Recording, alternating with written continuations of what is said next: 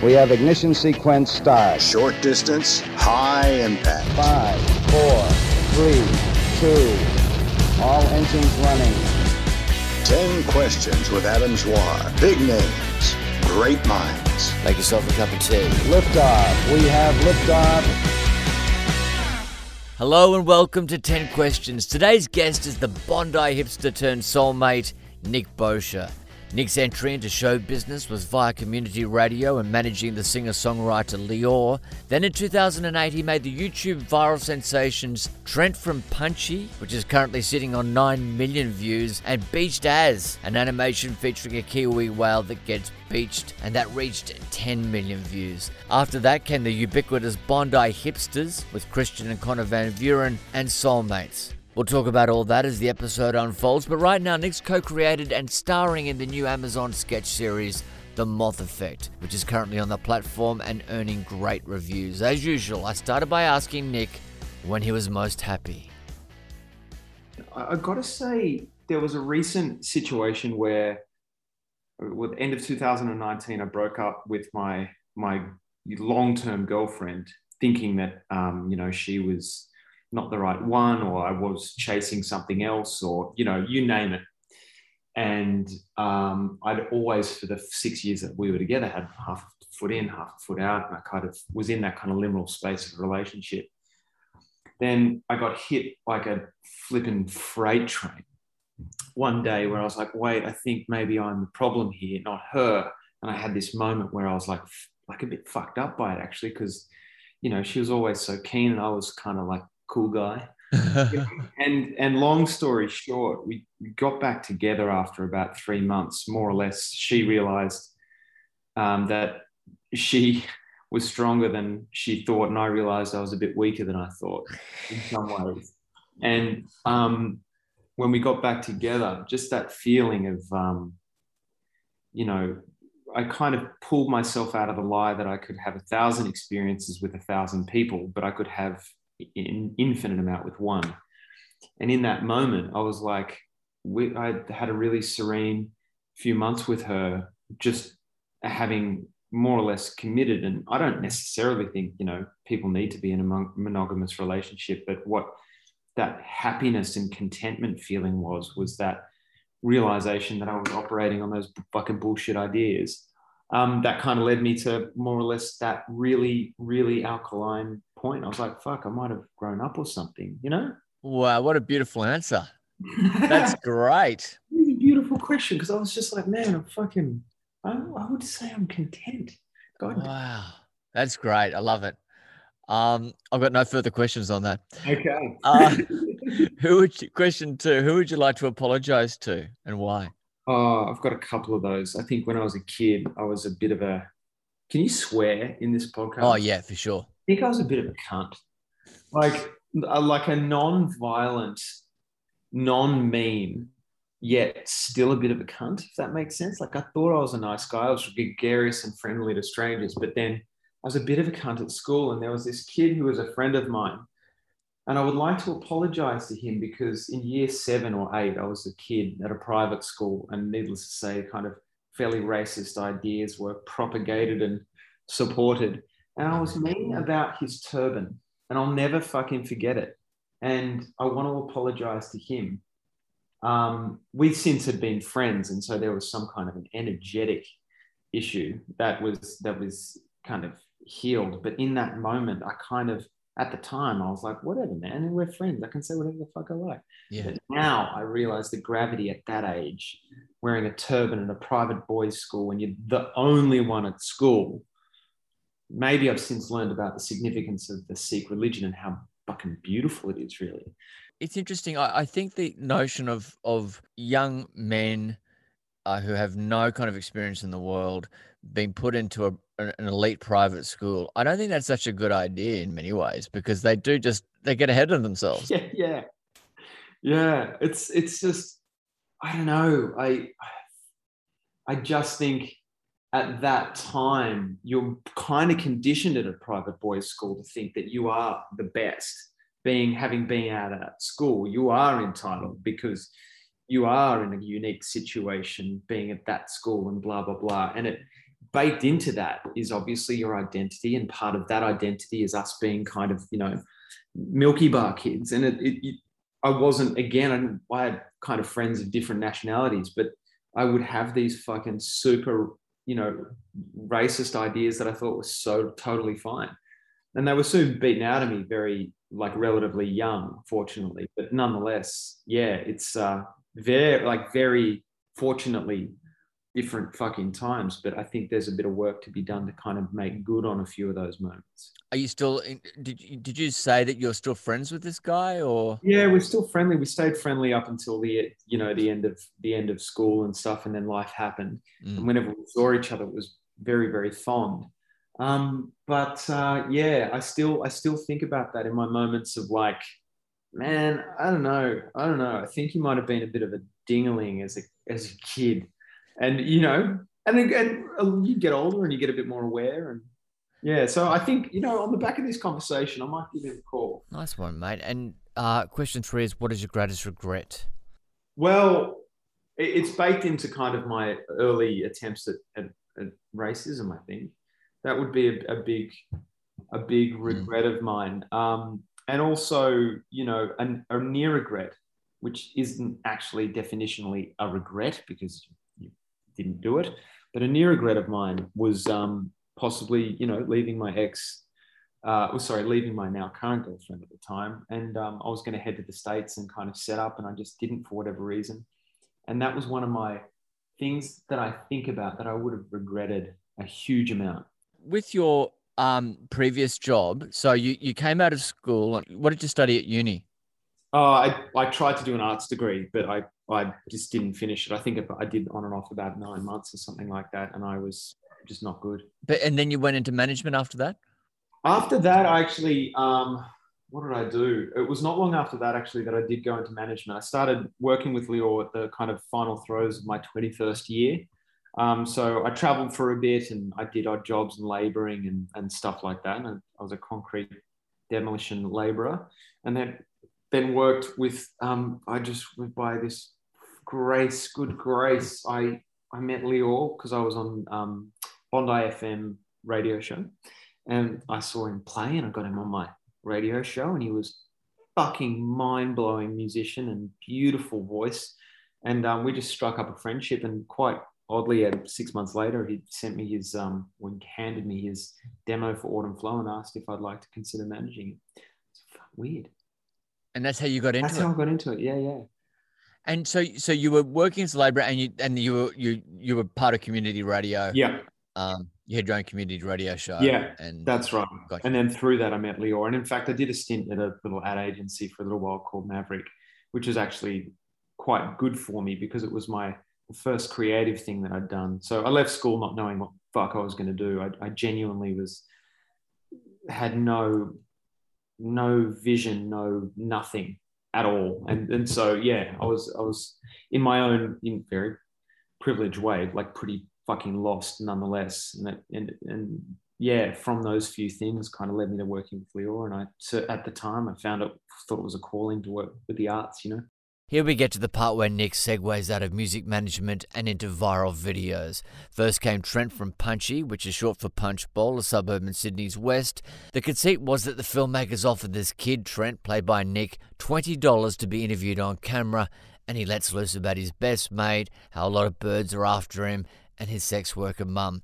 Many people thought the video was real, and the view count went through the roof. Soon after that came Beached As, which had a similar viewership, but also sold 80,000 Beached As themed t-shirts and counted the Flight of the Conchords as fans.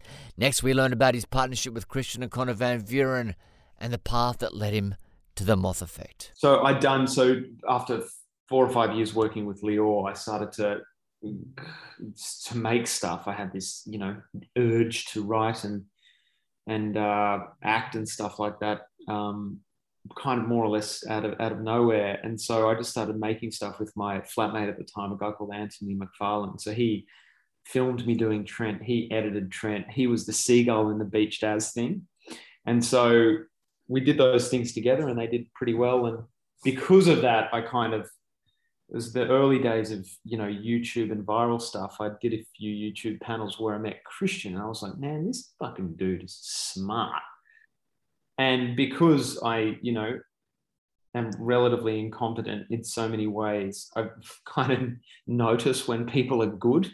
So yeah, met him through that. And he had an idea of the hipsters. And then we just kind of built the world together after that. I got to say, you were a part of that narrative, mate, because when I saw Wilfred, I was like, I think I want to do that. Oh, that's nice. And again, I don't want to blow too many smokes, but it was definitely one of the formative things that I saw, that and like Flight of the Conchords and Mighty Boosh. I was like, these things are just silly. I'm glad to be a part of that lineup. But yeah, someone today, this guy who was 21 came up to me. He goes, "Oh, my dad used to love you. Used to love watching Wilfred and everything." I'm going, okay, so I'm getting the next generation now. Fully, I'm kind of getting that as well, by the way. Yeah, I bet you are. Yeah, yeah. It's like it's good and bad. It's good and bad. Yeah. Like it's like, oh, my son really likes Trent now. Wow, that's the whole thing. Question 4: what will you still need to do to feel you've lived a satisfactory life? Learn more skills, like real life skills, Adam. Don't you find in our world that we don't necessarily have our hands in the dirt a ton? And there are a lot of people, in fact, that do, a lot of highly artistically capable human beings, maybe as a performer, writer, producer. Like, I haven't dug. I don't know how to build. I don't know how to, I just don't know how to do stuff. My dad built our extension. My grandfather built his house. My great grandfather would, built their house and ran their property. It's like, I just want to be able to develop real life skills and grow food and collect water and do all this kind of like cliched, getting back to nature, rewilding stuff. But I definitely have that. My partner and I bought essentially an exploded meth lab of a property a few hours out of Sydney. It's a shit show, mate. It's a fucking shit show. But nonetheless, like, I'm there laboring on the weekends and I'm learning stuff and, a real man. Oh, God, I wouldn't say that at all. Question 5 is, who is the person who most influenced you? I would say my dad is a relatively boring answer. So he passed away about 3 years ago, but, it's easy to kind of deify our parents as they go and stuff like that, or not. But I certainly think back to some of the things that he used to say and do, and his profound kindness throughout his life to his kids cannot be discounted. And it was so influential. Like, I remember I'd have arguments with mum or whatever. I was a cranky little kid, and he'd just sit me down and talk calmly and say, well, how were you responsible for that? And I was like, what do you fucking mean? Mum was blah, mum was blah, blah, blah. He's like, I get it, but just talk to your role in that. Just let's talk to your role in that. I was just, the time it drove me insane. But now I'm like, assuming a point of responsibility is like this fucking really important thing. Yeah. That he gave to me. And he also took us bushwalking as a young one. Like, I remember being on his back and him walking me through the bush and camping in the middle of the Blue Mountains and meeting kind of lone hikers who'd give us trout and stuff like that. And he gave us a relation and took us into the desert when I was 13 or so. And I don't know, just a few of these things. He kind of gave me a relationship with nature that could never be removed. Yeah. And I'm so grateful for that. What did he do? He worked in the disability service. So he was a public servant for many moons in occupational health and stuff. But then for the last 3 years of his career, he worked at a disability service in the Blue Mountains called Allura Industries as the general manager, and helped employ and educate people with, physical or mental disabilities, or intellectual disabilities rather. And it was brilliant because he had me work on their flower farms and delivering flowers. And at the age of 15 and 16, I worked with these, people with Down syndrome that I hadn't had much experience before, and found that they were hilarious and intensely intelligent. And just, he just did those things. And he didn't mean to, I don't think. It wasn't his agenda to kind of aware me up and expose me to good stuff. He was just a good egg, and I followed him around, and I was lucky enough to be porous to him while he was around. Yeah, for sure. When was the last time you cried and why? Oh my gosh. I think I actually, I'm not necessarily a big crier, and I had a pretty hard time crying at Dad's funeral and stuff like that, just because I'm not necessarily good at that. But since, I don't know, since that and a few other things that happened, I find every now and then in nature, that's kind of where I metabolize, some of the mourning and grief that I have for the old boy. So it was probably within, about 6 months ago, I was kind of in the bush and just had a couple of tears kind of roll down out of part gratitude for being there, but also, grieving for a kind man that went 15 years too soon. You mentioned it before. Did he die like 2 years ago or? Yeah, 3 years ago now. Sorry, it was a bit of a shock at the time. Like, he had Parkinson's, but he, certainly like kind of won a bit of a lottery in terms of his Parkinson's, because he was a bushwalker, so he had good muscle mass and didn't have hectic tremors and stuff. But he was kind of withering and calcifying. You kind of see that shrinking. But then he started kind of retaining water in his feet, and a few days later we got a X-ray back that his body was riddled with cancer, and then 13 days later he passed away. Oh my God. Yeah, it was like kind of bad, obviously, but like good that it was not drawn out and he didn't have this 5-year, 10-year battle or whatever is, some people have. And I guess that's just us and me trying to find the silver lining. But Do you have brothers and sisters? I do, yeah. 2 older brothers and a younger sister. Great. Question 7 is, what is your current state of mind? It oscillates between like trepidation and focus. I'm healthily cynical about what's happening in the world at the moment. I think I kind of oscillate between understanding the change, being empathetic for the change, and then just being very, very skeptical about it.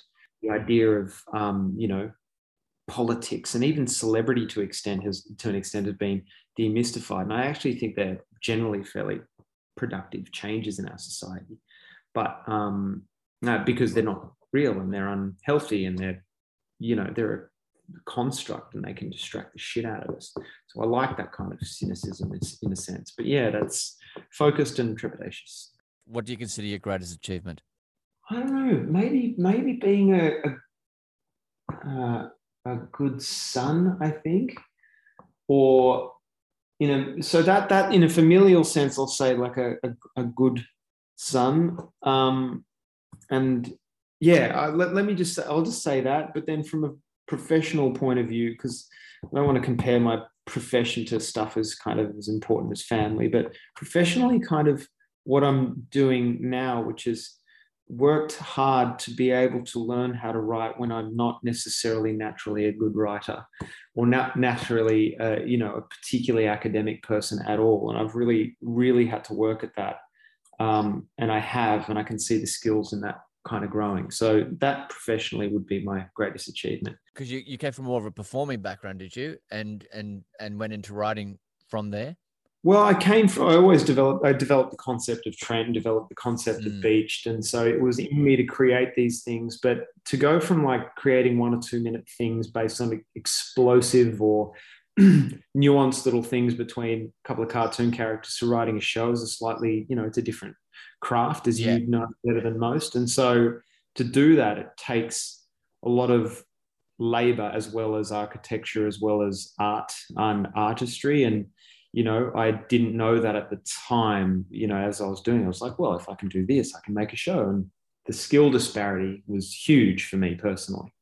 And again, I'm not academic, but I'm fortunate enough to kind of think, just work with such good fucking people. Like with the hipsters, I had the likes of Christian and then Connor, who were so competent and very actually quite academic and hilarious people. Similarly, Jazz, he's a very funny academic finisher of things. And I'm now more so that than I was, but I definitely have lent on other people's brilliance. Mate, you bring a lot to the table. Don't worry about that. It's a joy to watch you perform. Just nervous energy, just nervous. Question 9 is, who would you want on your side in a battle and why? This is a good question because you go for brawn here. There's a few ways you could approach it. Go for brawn or just go for like, okay, I know the guy. Guy called Gilly. He's a mate of mine. He's got giant calves and he's naturally really strong. And he's a really good strategist. And he was a model for 15 years. So he's like cute as a button.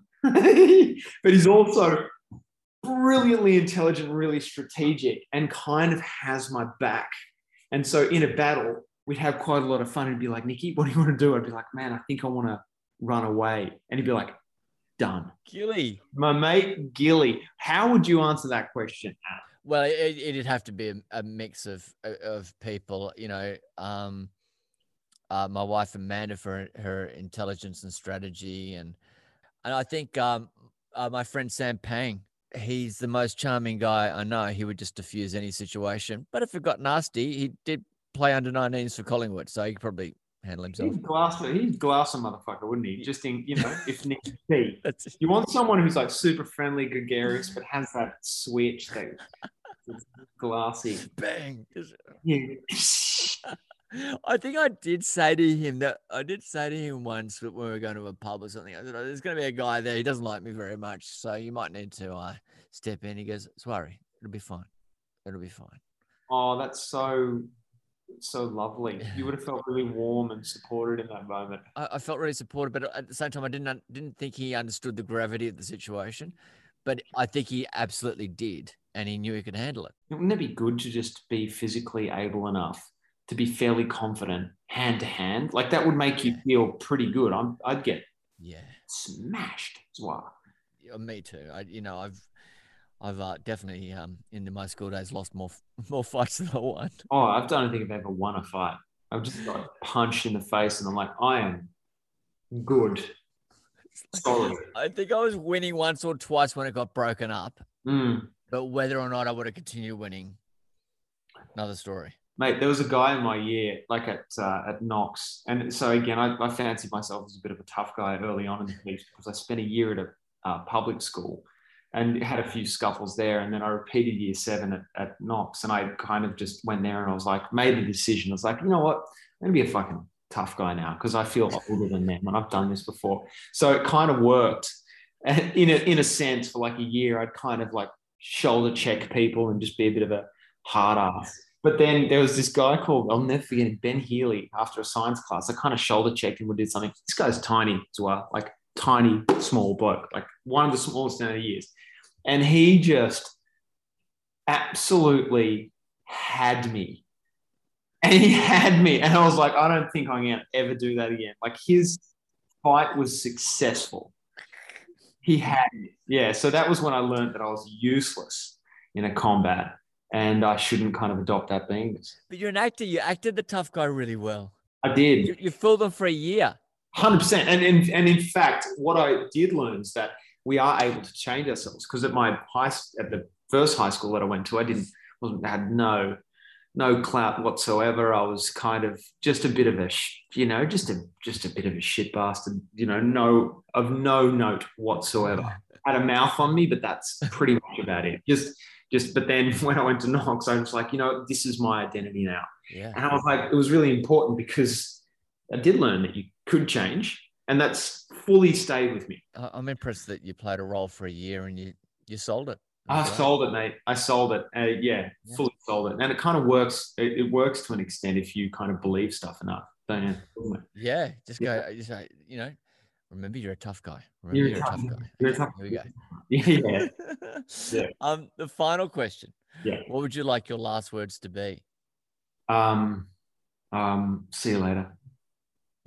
Yeah. I'll see you soon. It's not a goodbye. It's I'll see you soon. I'm quite the, I would consider myself very spiritual, but though non-religious. I feel like there is this meat suit that decays and the thing that animates it doesn't necessarily go away. I don't know what that looks or feels like, but I want to get to a point when I'm dying to be essentially inviting it, for lack of a better word. I want to ready myself for death.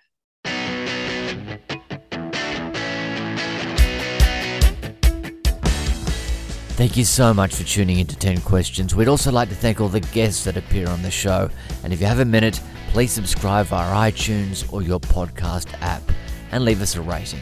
If you have any questions or comments, you can reach me on Twitter at AdamZwar. So until next time, thanks for joining us.